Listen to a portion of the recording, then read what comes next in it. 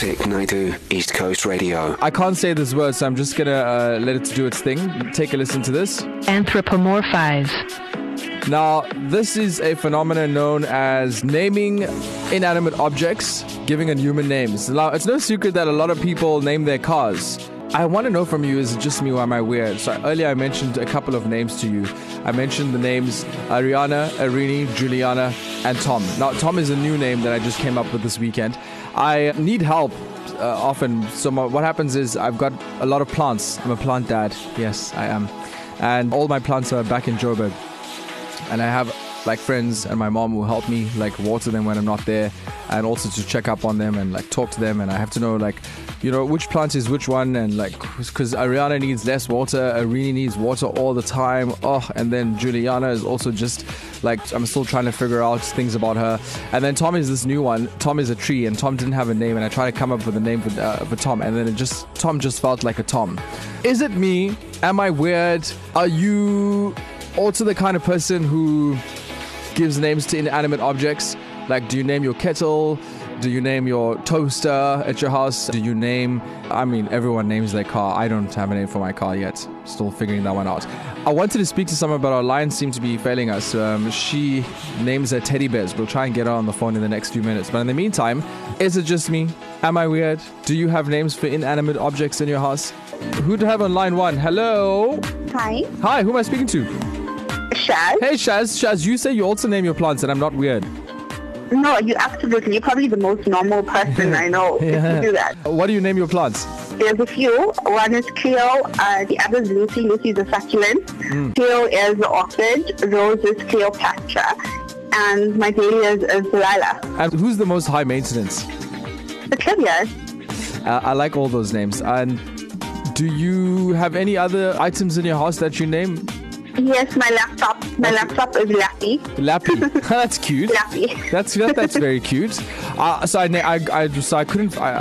Tom is the new one in the house now. And he just felt like a Tom. You know, when you meet your plant, the name just comes to you, right? Yes, they do. It just comes naturally. You look at it and it's like they silently tell you that this is what it should be called. Yeah. And how long have you had Lappy for, the laptop? About 12 years. About 12 years, yeah. And she's due for an update. Lappy sounds reliable. Have a good day, Shaz. Thank you so much. Yeah. Who do I have on line two? Hi, Robert. Hi, I'm good. And you? Who am I speaking to? Jordan. Jordan, you have an interesting inanimate object that you name? Yeah, I named my GPS Lola. You name your GPS Lola? Yeah, the voice in the GPS is Lola. How come? I don't know. If I remember correctly, it's been quite a couple of years.